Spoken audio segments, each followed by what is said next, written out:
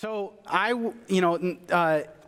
many of you already know this, but up to this point, Dora Von Wald had been leading our internship program, and now that she is a practicing therapist and has a different job, now I have the pleasure of overseeing our internship program, and so I'm just super excited about it.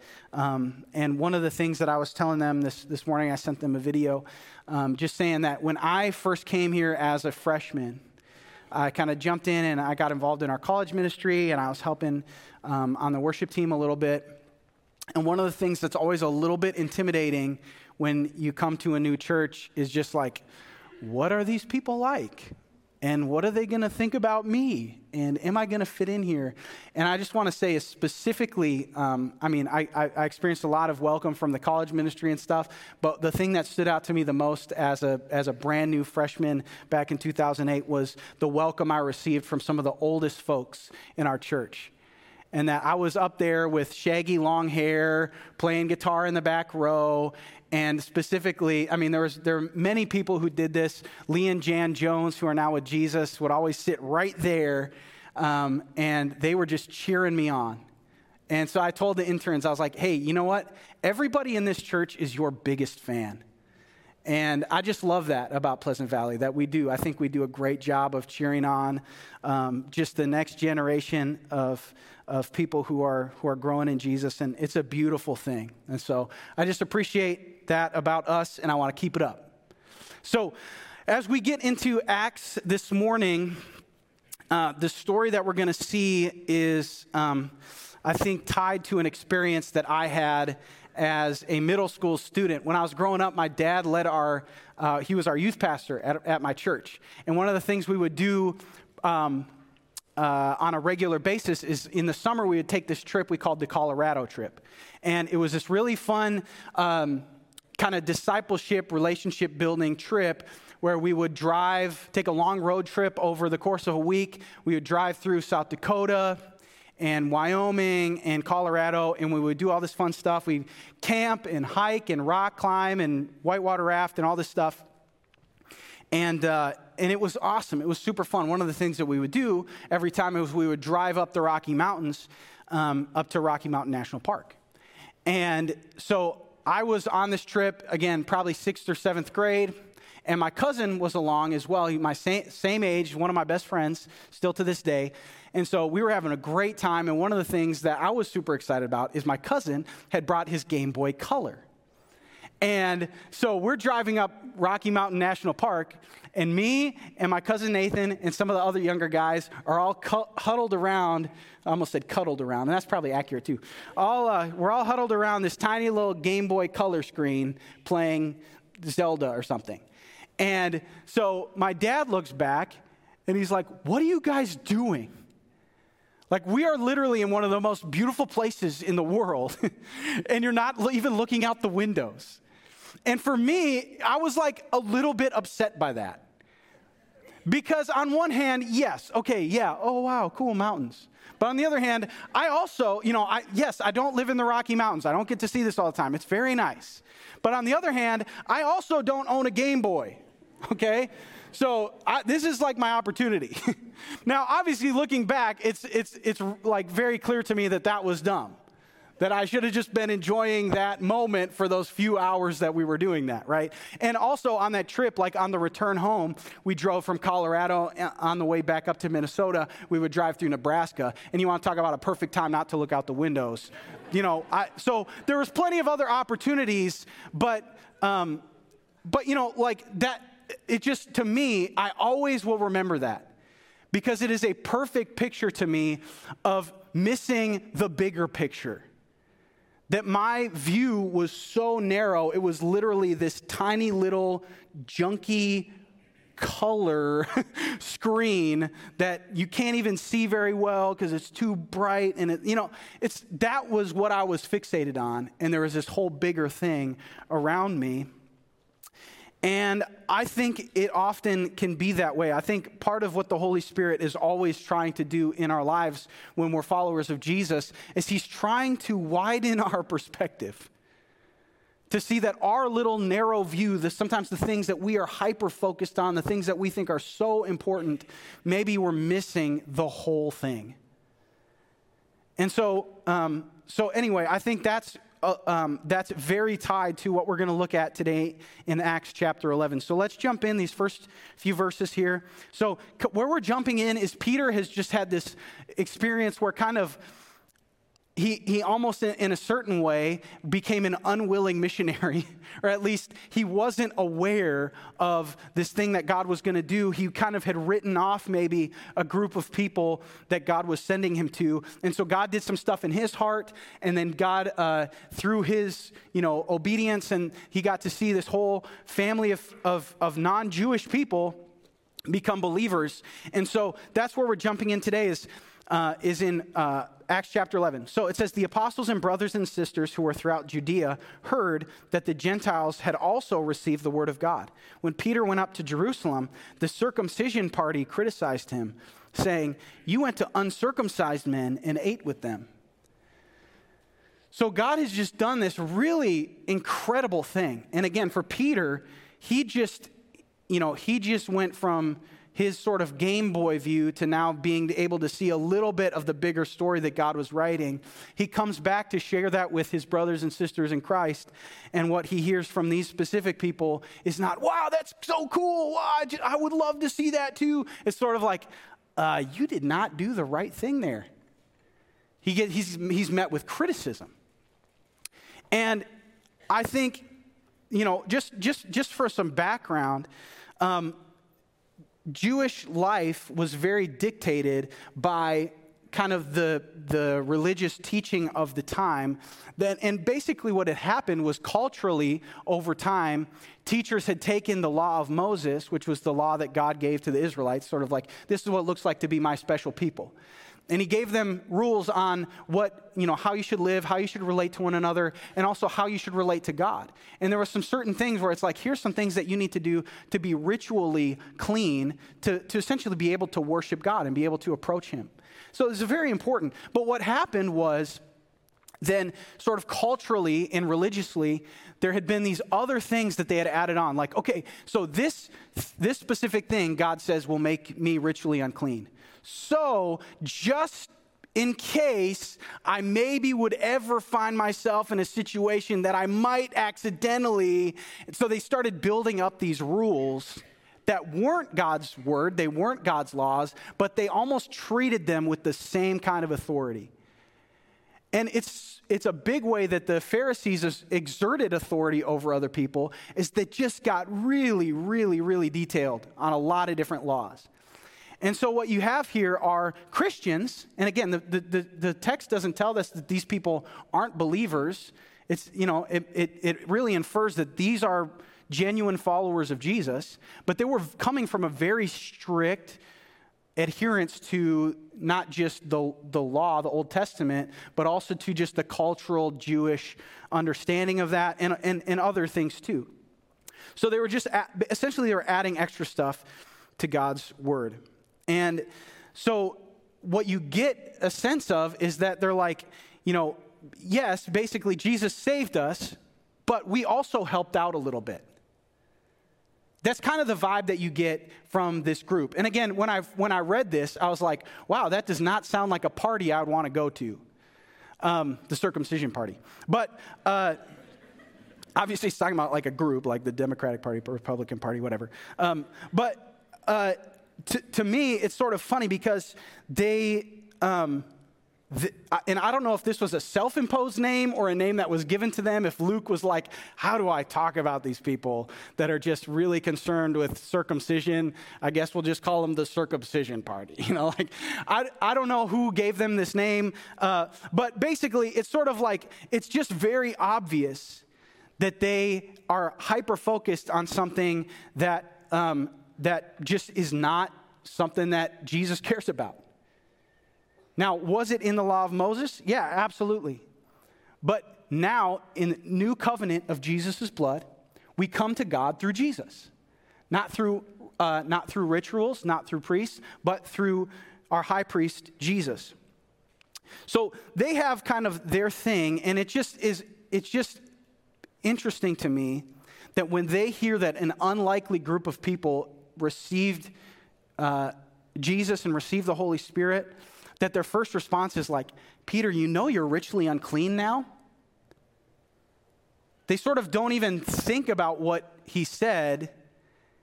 It's just, you did not follow the right kind of procedure here, Peter.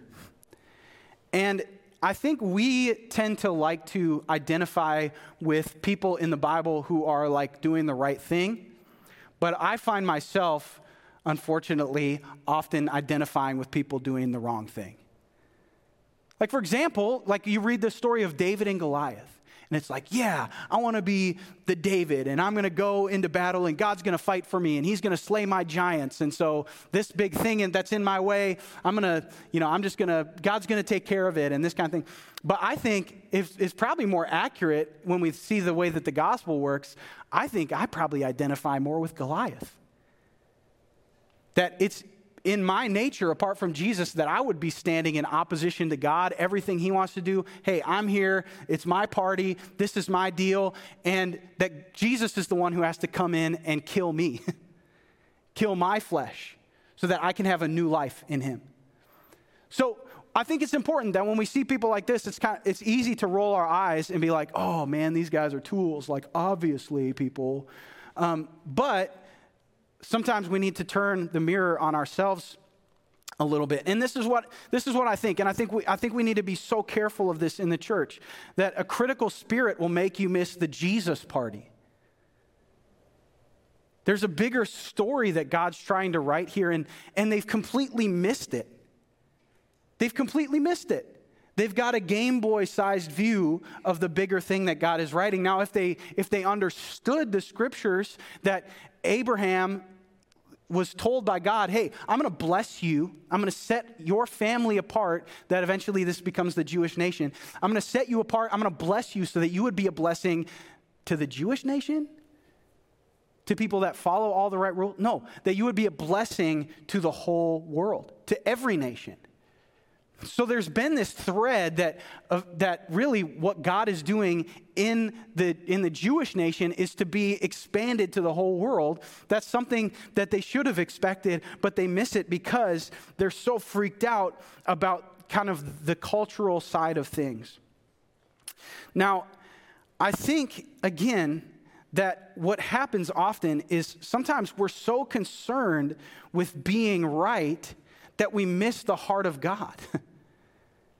That sometimes we're so concerned with things being the way that we envision them to be that we miss what God wants. For example, I mean, one of the super clear images of what does it look like to be a follower of Jesus, I think comes out of Galatians when Paul is writing about the fruit of the Spirit.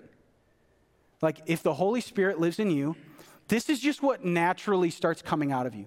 Love, joy, peace, patience, kindness, goodness, faithfulness, self-control, patience. Did I say patience twice? I don't know.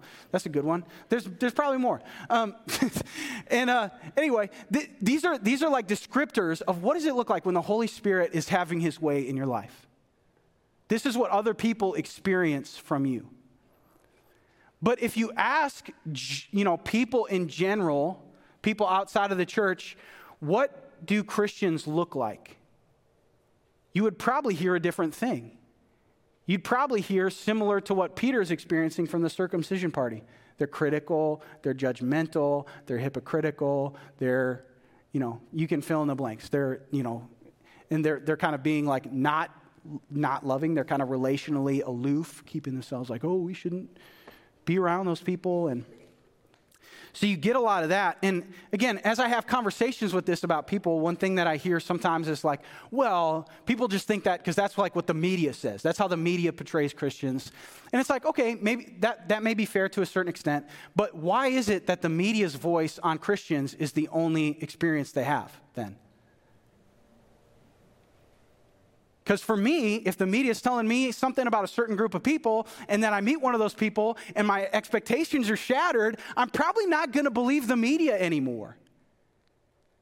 But the reality is that for many of us as believers, either we are not displaying the fruits of the Spirit, or we're just not active in other people's lives outside of the church. We're not giving them any other view than what they've heard or experienced. And so, again, it just makes me think about when Jesus is having conversations with the Pharisees and stuff. They're like, hey, what's the greatest commandment? And he's like, well, you know. You know what it is. You recite it daily. Love the Lord with your entire being. That's the greatest commandment. With everything that you have, love the Lord. And now it's easy to say, but man, in practice, that's very different, right? The Holy Spirit is, for those of us who follow Jesus, he's constantly working that into our lives. Because man, do we have an idolatry problem or what? I do. There's so many other things in my life that I love. And I'll put them over God. I'll hope in things instead of God. And what God will do is he'll either say, hey, you have this place of idolatry in your life, and then we have an opportunity to be like, you're so right. You're totally right. I'm going to turn away from that. God, you're everything. You're all I need. I put my trust in you again. Or he'll allow that thing to disappoint us, and we will be crushed under the weight of an idol that fell on top of us. And then we have another opportunity to say, God, I was wrong. You have everything I need. I can't trust in this other stuff. You are eternal. You are faithful. You never let me down. So, first commandment is that. Love God with my entire being. And then Jesus says, and the second one is like it. Basically saying these two things are intimately connected. That if you claim to love God with your entire being, then the other thing must be true. You will love your neighbor as you love yourself. And like the good Pharisee inside of me would ask, who's my neighbor then? And then that's where Jesus tells the story of the Good Samaritan. Where again, like we see in Acts, there's a person in need who needs help, needs salvation.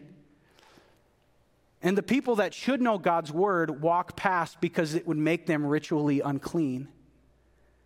And the person who almost doesn't know any better, the Samaritan person, is the one that says, wow, this person is in a bad spot. I'm going to help out.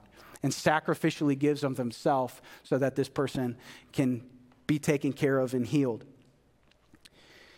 And so Jesus says those are the two commandments. Love God with everything, your whole being, and love your neighbor as yourself. And he says the entire Old Testament, all of the laws that God gave, it all rests on these things. So essentially what God is saying is that if you want to be obedient to God, then those two things have to be the foundation of everything. If you miss loving God with your whole heart and loving other people as you'd want to be loved, then you have missed all the rest of it. And you could be obedient to this one thing that agrees with your lifestyle and still be missing the whole point. And it's so, in other words, it's the foundation of obedience. So the Pharisees, they knew the Bible, and again, scholars think that probably part of this circumcision party were Pharisees who had converted to Christianity. So they knew the Bible really, really well. And Jesus told his disciples even, he's like, hey, you should listen to their teaching because they actually know what they're talking about. They know their Bible really well. So their teaching is actually good. It's truth. It's valid. He said, but do not imitate their way of life. Because what he said of the Pharisees is that they're whitewashed tombs. They put on a good show. I mean, they can preach. But if you come in contact with them on the street, you're going to be like, ugh, that stinks. And probably many of us have had experiences like that. And we see that, in the news or whatever, that such and such pastor who was very theologically sound was morally and in the deepest part of their character absolutely bankrupt. There was nothing. So they spoke with a lot of authority, but they had nothing to back it up.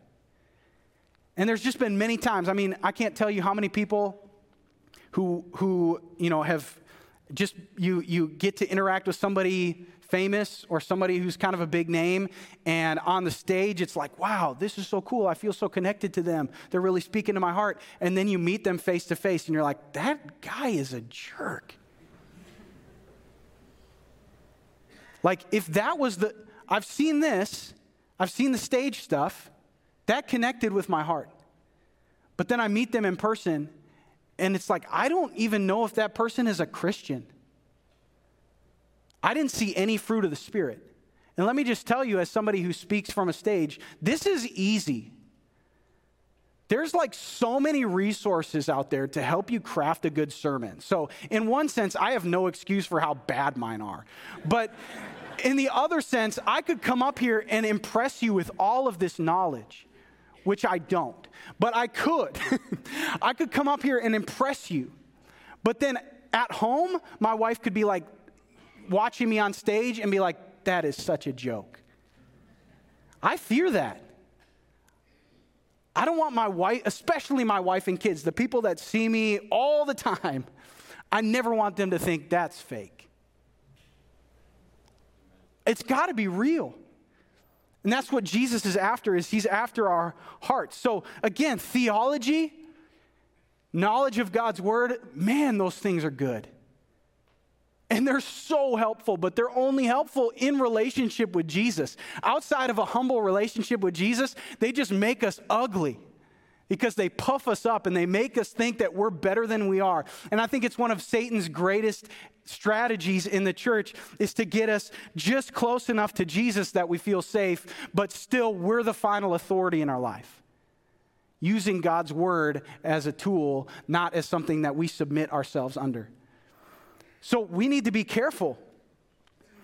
And I think, again, if you're like me, it's easy to point out what other people, like the ways that other people aren't obeying the Bible. And then ultimately, though, in my life, I get to pick and choose what goes and what doesn't. So like the people that are doing that specific sin, that's horrible. They're ruining their lives. They're ruining other people's lives. They're ruining our country. They're ruining the world. But my sins, yeah, maybe I'm a little greedy. It's fine. I'm just being financially smart. It's not a big deal. Yeah, I'm not practicing a lot of generosity. Sure, I give some stuff here and there, but, it's not that big of a deal. See, we like to be the final authority, and it's the same type of thing that Adam and Eve were tempted with, that we get to decide what's right and wrong. And again, without a humility under the authority of Jesus and his word, we're going to miss the point. So the criticism is what Peter is met with. Then Peter kind of goes and describes, and because we just were in this passage, we're kind of going to just kind of jump over his recounting of what has happened. But basically, he just recounts the vision that he had, and then going and being with Cornelius and his family. And then we'll jump in at verse 15 here. It says, and this is Peter speaking. He said, "As I began to speak, the Holy Spirit came down on them, just as us at the beginning. And I remembered the word of the Lord, how he said, John baptized with water, but you will be baptized with the Holy Spirit. If then God gave them the same gift that he also gave us when we believed in the Lord Jesus Christ, how could I possibly hinder God?" When they heard this, they became silent. And they glorified God, saying, "So then God has given repentance resulting in life, even to the Gentiles." See, when they hear the testimony of what God is doing, now they're silent. The Bible says, be quick to listen, slow to speak, and slow to be angry.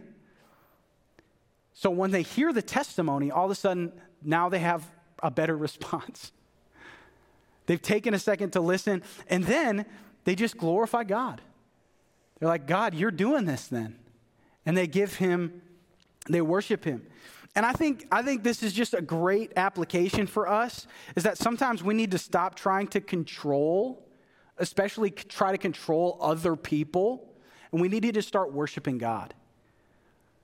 Carl had said this really good thing to me a while back, and I'll probably remember it for a long time. And I don't think this was his original thought, but I attribute it to him, and so he can take the credit today. But he said, when you are trying to control other people, you give up your self-control. And I was like, man, That is so true. See, I think as followers of Jesus, we're supposed to be humble under the hand of Jesus to recognize what he can do and what I cannot do. What is his job and what is not my job.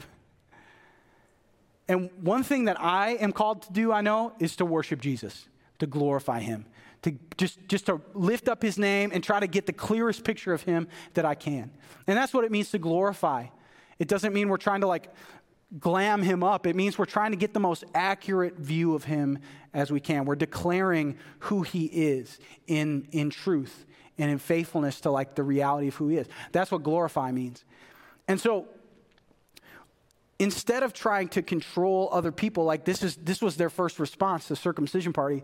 Their first response is Peter, you got to stop. And when they took a second and they just started praising God, they were like, okay, I guess this is what God is doing. And I think we have this problem not even just in trying to control other people, but we just, and again, I'm just talking from my own experience, and maybe you relate to this, but there's a lot of problems in our world and in our life. And if you're like me, you probably bring those up to God a lot. Probably takes up a lot of your prayer time. And we sort of say, hey, God, this is a problem. This is something I'm stressed or anxious about. And here's what I'd like you to do about it. And that can tend to be a lot of our prayer lives. Now, again, God invites us to bring all of our cares and anxieties to him. So there's nothing wrong with that at all. But I think sometimes we can miss the bigger picture when we don't just take time just to praise him for who he is. And to remember that he's God. I think when Jesus taught his disciples to pray, that's where he started. Father, you are holy. He just starts there. Your kingdom come. Your will be done on earth as it is in heaven. Just acknowledging you're my Father, which means you love me, but also you get to say what goes and what doesn't go in my life. That you're holy. There's nobody like you. You're God. And I want my life and even this prayer time to be about your kingdom and not mine, and your will, but not mine. So when we come to him humbly in prayer, I think it's important just to come and say, God, what do you care about? Remind ourselves who he is, and then just ask him that his will would be done. I think we don't do that. I think sometimes we don't do that. We don't take time to listen to the Lord in moments of prayer. Because we're so busy, and so there's all these problems and anxieties, and it's like, oh my gosh, oh God, this is so hard. Can you help me, please? And so that kind of can be our frantic prayer. And again, that's great. I think we should talk to God about everything in our life. But in those moments of prayer, I think sometimes we don't ask him, because often what he does for me, at least, is he'll start by pointing out something in me that he wants to change, and I don't really always want to have that conversation. It's like, God, I felt like I was doing pretty good. So let's just keep it at that. Let's talk about these other problems. And let's not talk about the problems going on in here. Because if you relate to me, I think we don't want to let God have his way in our life all the time. But we certainly want him to have our way in other people's lives. Let me say that again. We don't want God to have his way in our life. We want him to have our way in other people's lives. And that's what we'll talk to him about. And so I think that's a trap that we can fall into. And so it's just good to take a moment and be silent and just glorify the Lord. Take a moment just to be grateful for who he is and what he's done. And I think it widens our perspective a little bit. And so, even saying that, this issue is not settled. This is going to come up again in the book of Acts, and then Paul writes the whole book of Galatians about this same issue. So let's continue on, though. In verses 19 through 26, it says, now those who have been scattered as a result of the persecution that started because of Stephen made their way as far as Phoenicia, Cyprus, and Antioch, speaking the word to no one except Jews. But there were some of them, men from Cyprus and Cyrene, who came to Antioch and began speaking to the Greeks also, proclaiming the good news about the Lord Jesus. The Lord's hand was with them, and a large number who believed turned to the Lord. News about them reached the church in Jerusalem, and they sent out Barnabas to travel as far as Antioch. When he arrived and saw the grace of God, he was glad and encouraged all of them to remain true to the Lord with devoted hearts. For he was a good man, full of the Holy Spirit and of faith, and large numbers of people were added to the Lord. Then he went to Tarsus to search for Saul, and when he found him, he brought him to Antioch. For a whole year, they met with the church and taught in large numbers. The disciples were first called Christians at Antioch. So things are continuing to shift in kind of in pretty rapid ways, like sort of, again, like we've talked about multiple times in Acts, like this is beyond anybody's ability to control or organize or something. They're just kind of like responding to this stuff that God's doing and trying to, they're really essentially they're trying to keep up. And I love that, it talks about how, so there's Jewish people who are fleeing kind of Jerusalem and those areas because of the persecution that's there. And they're kind of just spreading the gospel to other people that are kind of the same cultural, ethnic background as them. And so they meet people who are like them and they share the gospel with them. And I love that then it talks about there's these guys who are coming from Cyprus and Cyrene, and in a sense, they don't know any better. That they just are telling everybody about Jesus. Apparently they didn't get the memo that this is only for devout Jews. And I love that because I think this is exactly how God works. And I think we, especially those of us who have maybe been following Jesus for a long time, we need to be very careful because we have, whether we try to or not, we have picked up cultural and sometimes religious baggage along the way.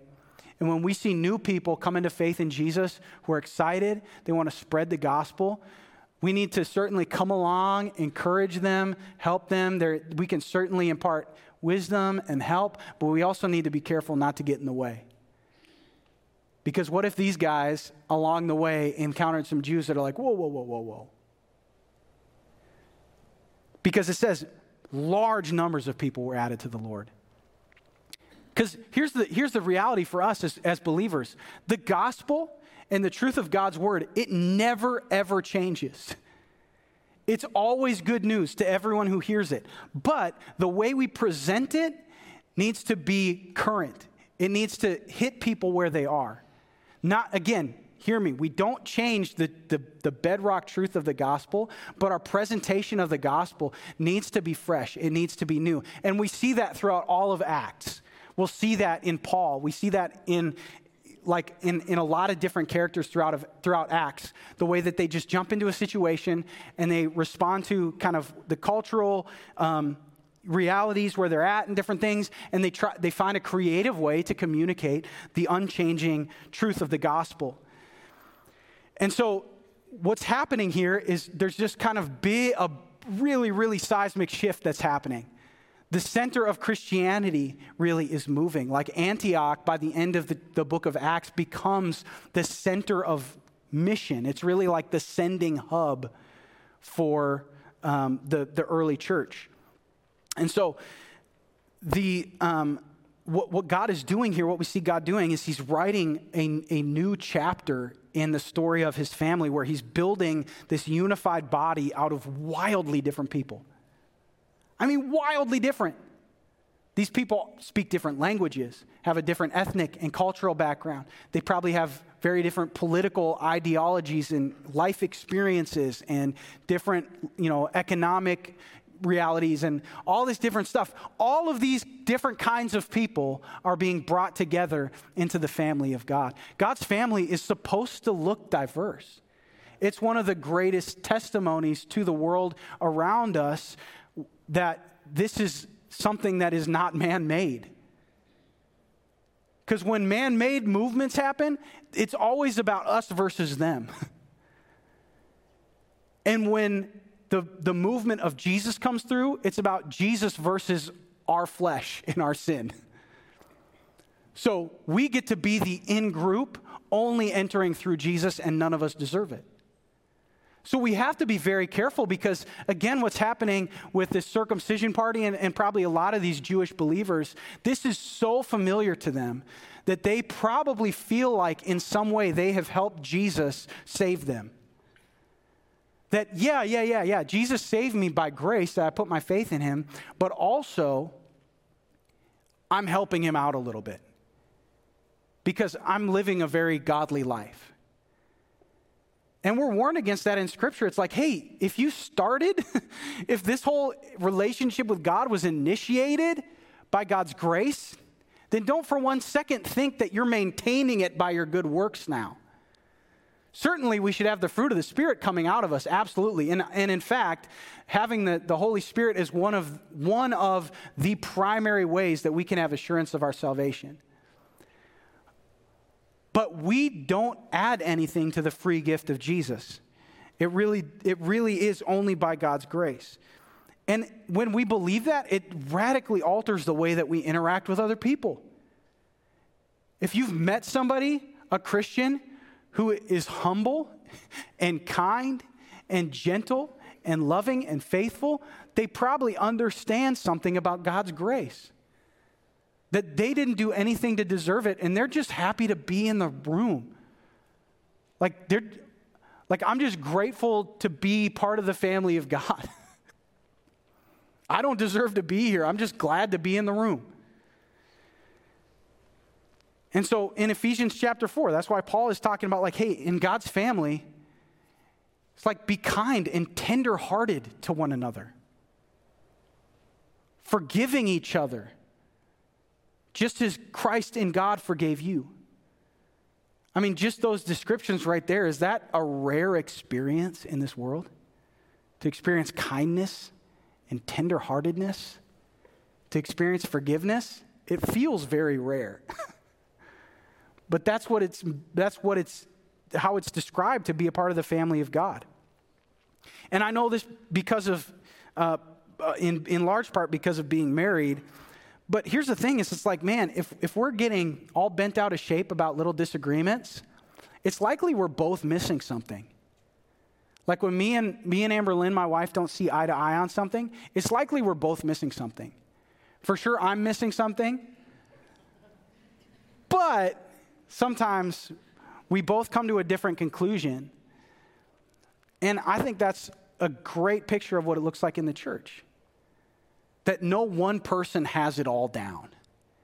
That's why Jesus has made a diverse body, because we bring unique perspective and we can together pursue seeing the fullness of who Jesus is. And that's ultimately what Ephesians 4 gets at. So let's look at that a little bit more. What does this look like to be a part of the body of Christ? Verses 27 through 30, it says, in those days, some prophets came down from Jerusalem to Antioch. One of them, named Agabus, stood up and predicted by the Spirit that there would be severe famine throughout the Roman world. This took place during the reign of Claudius. Each of the disciples, according to his ability, determined to send relief to the brothers and sisters who lived in Judea. They did this, sending it to the elders by means of Barnabas and Saul.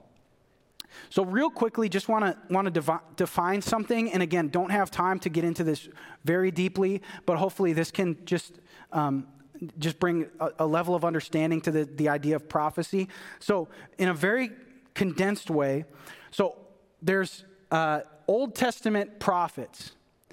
Those were people who spoke the very words of God. So they would say, thus says the Lord, and then they would deliver their message. And it's written down in Scripture for us, and it's God's words. Okay? Then we also have the apostles, who in the very same way were speaking God's very words written down in Scripture for us to read today. Then you have people like Agabus, or like the people that Paul was talking to when he was writing to the Corinthian church, where he was encouraging them to prophesy when they get together. Prophecy and that just has a slightly different meaning. So I just want to describe what this looks like. So rather than speaking the very words of God, they're using merely human words to report something that God has brought to mind. They're using human words to report something that God has brought to mind. So it doesn't carry the same weight and authority. It's not announced with, thus says the Lord, blah, blah, blah. It's, hey, I'm feeling this thing like, maybe, I don't know how this happened for Agabus, but maybe he's like, hey, I had this dream. Or we're sitting here in this meeting and all of a sudden this thing popped in my head. Maybe a picture or just a phrase or something. And he's like, hey, guys, I just got this sense that maybe this is something that's going to happen. This famine is going to happen. And then what happens in the church is there's other people that first of all are like, is Agabus a trusted dude? And have we kind of tested and weighed other things that he's said before? And apparently he was. Because what happens then is the church kind of together says, yeah, I think this is trustworthy. And then the whole church together raises funds or help for these other people that are going to experience this famine. And again, this is something that he's doing. He's doing it under the authority of God's word. So it's never in New Testament prophecy is never something where it's like, oh, this God's word says this, but now God is saying that. It's never that. That is not from God. And also, it's not something that somebody just gets to say, hey, this is what I feel like God is telling me, so now you all have to obey it. It's always this thing that comes with gentleness and like, hey, this is what I'm sensing with the discernment of our collective church community, especially like the leadership in our church or whatever. Is this something that resonates with other people? Is just other people with discernment? Does this make sense? And if people are like, yes, I think so, or yeah, I think the Lord's confirming that for me too. Well, then that's a good sign that that's something to listen to. So again, that's kind of what's happening here, and that's about all the time that I have to talk about that. But this is a gift, and Ephesians chapter 4 specifically talks about the gift of prophecy being one of the 5 gifts that God has given for people in the church, not professional church people, but people in the church to express. Shepherds, teachers, evangelists, apostles, and prophets. In 1 Corinthians, 2 Corinthians, Paul is talking about, hey, when you're gathered together, don't have a bunch of people speaking in tongues, especially if there's nobody to say what they're actually saying, because that just draws attention to a person and it doesn't edify or encourage anybody. He said, but have a few people prophesy. In a sense, have people listen to the Lord and then share what he brings to mind. And again, not in a thus says the Lord, you have to obey this kind of thing, but hey, God just brought, again, it could be a passage of scripture to mind, or maybe, it could be a future event, but it also could just be an encouragement. Like, hey, I think God is really encouraging us to continue to, just to do a great job loving each other or something like that. Something that's in line with his word. Okay, so anyway, you get a picture here of the church working together, because if Agabus didn't operate in his gifting, they would have had no warning about this famine. And if the church around him hadn't discerned, like, is this real? Or if they had just been like, be quiet, Agabus, you're so weird. If they had just done that, then there's no help for the people, or, there would be no action taken. And then if the whole church hadn't come around collectively and taken up a collection for the folks that were going to experience this famine, there would have been no help. So this is just a great picture of how the Lord uses a church community as his body to do something that he cares about. So there's a diversity of gifts that God gives to the church, and like it says in Ephesians chapter 4, it's something that he's given so that we would all be together grown in maturity, like grown up to maturity in Christ, and that we would all together as a body express the fullness of who Jesus is. And that doesn't happen through a sermon. If this is all it is, that's lame. It's not even close to what Jesus has described in his word. And I just love that you see that kind of coming out in the book of Acts. So a great question to ask is for us, not only how am I interacting in the body of Christ? Am I being critical? Am I being judgmental? Do I have this narrow view and I'm just holding to it? And I'm like, no, I will not look out the window. Or am I sensitive? Am I tenderhearted? And am I kind? And am I forgiving? I love this statement that Paul makes as he's writing. He says, and if some of you disagree with what I just said, God will make that clear to you too. And I just love that, because that communicates like, hey, I know I'm right about this, but I also trust that the Holy Spirit is the one that's going to change your heart. And I don't need to just have an argument with you until you walk away crying.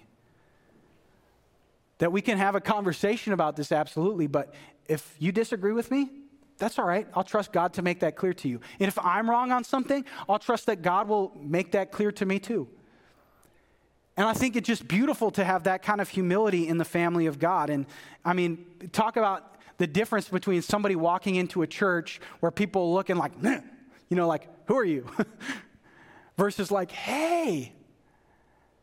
And as you find out more details about their life, and maybe they've had a rough time.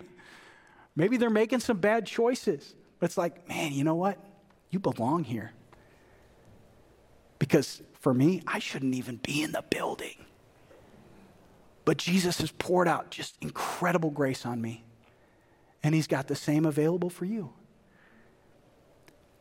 That's a very different experience. And then, not only that, not how are we interacting together relationally, but how are we operating together as a body? Do you know that you are a gift to the church? You are a gift to the church. Just like every one of these interns up here is a gift to the church, right? And you're just like, I'm just sitting in the seat. Yeah, well, God has brought you here to operate in a unique way only you can do. So think about it. What is that? What would that look like? Certainly we have ways that you can serve, like you saw in the announcements. Like we love having opportunities to serve, like serving in our kids' ministry or whatever. But God has also gifted you in other ways. And what would that look like? Not just inside, not just like how do we make this church run, but how do we be the church? What would that look like for you? What are ways that God has gifted you? And so I'll invite the band to come up, but as we wrap up and just kind of respond in worship, I think it's a great opportunity to just be slow to speak and listen and ask the Lord, hey, what would you bring to mind for me today? Is there some way where I have just had this narrow vision that I've set my own priorities for my life and you want to help me to see the bigger picture of what you're doing? That's a great question to ask today. And just see if the Lord brings anything to mind. Another great question to ask is, God, is there a way that you've gifted me in a way that you would want me to step into just serving and loving and encouraging my church family? And just allow him to bring that to mind. And then it's up to us with the Holy Spirit's help to step into those things and be obedient. But as we sing, it's great. I obviously lead worship here regularly. I love singing. But I also think it's great sometimes as we worship just to use it as a moment for reflection. So even as Josie leads this next song, I think it's a great opportunity just for us to say, we can stand together in worship and reverence for God and just say, Lord, would you speak to me? And so maybe some of us won't even sing out loud. We'll just be worshiping the Lord in our hearts through a posture of humility, saying, Lord, would you speak to me?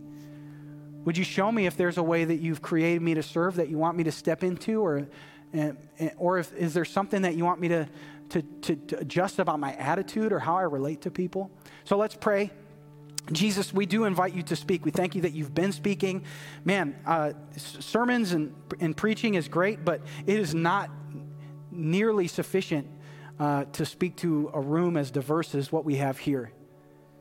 And I thank you for each individual that you know them deeply and intimately. You've made them, and you have specific application for their life. Pray that you would speak to us now. In Jesus' name, amen. Let's stand together.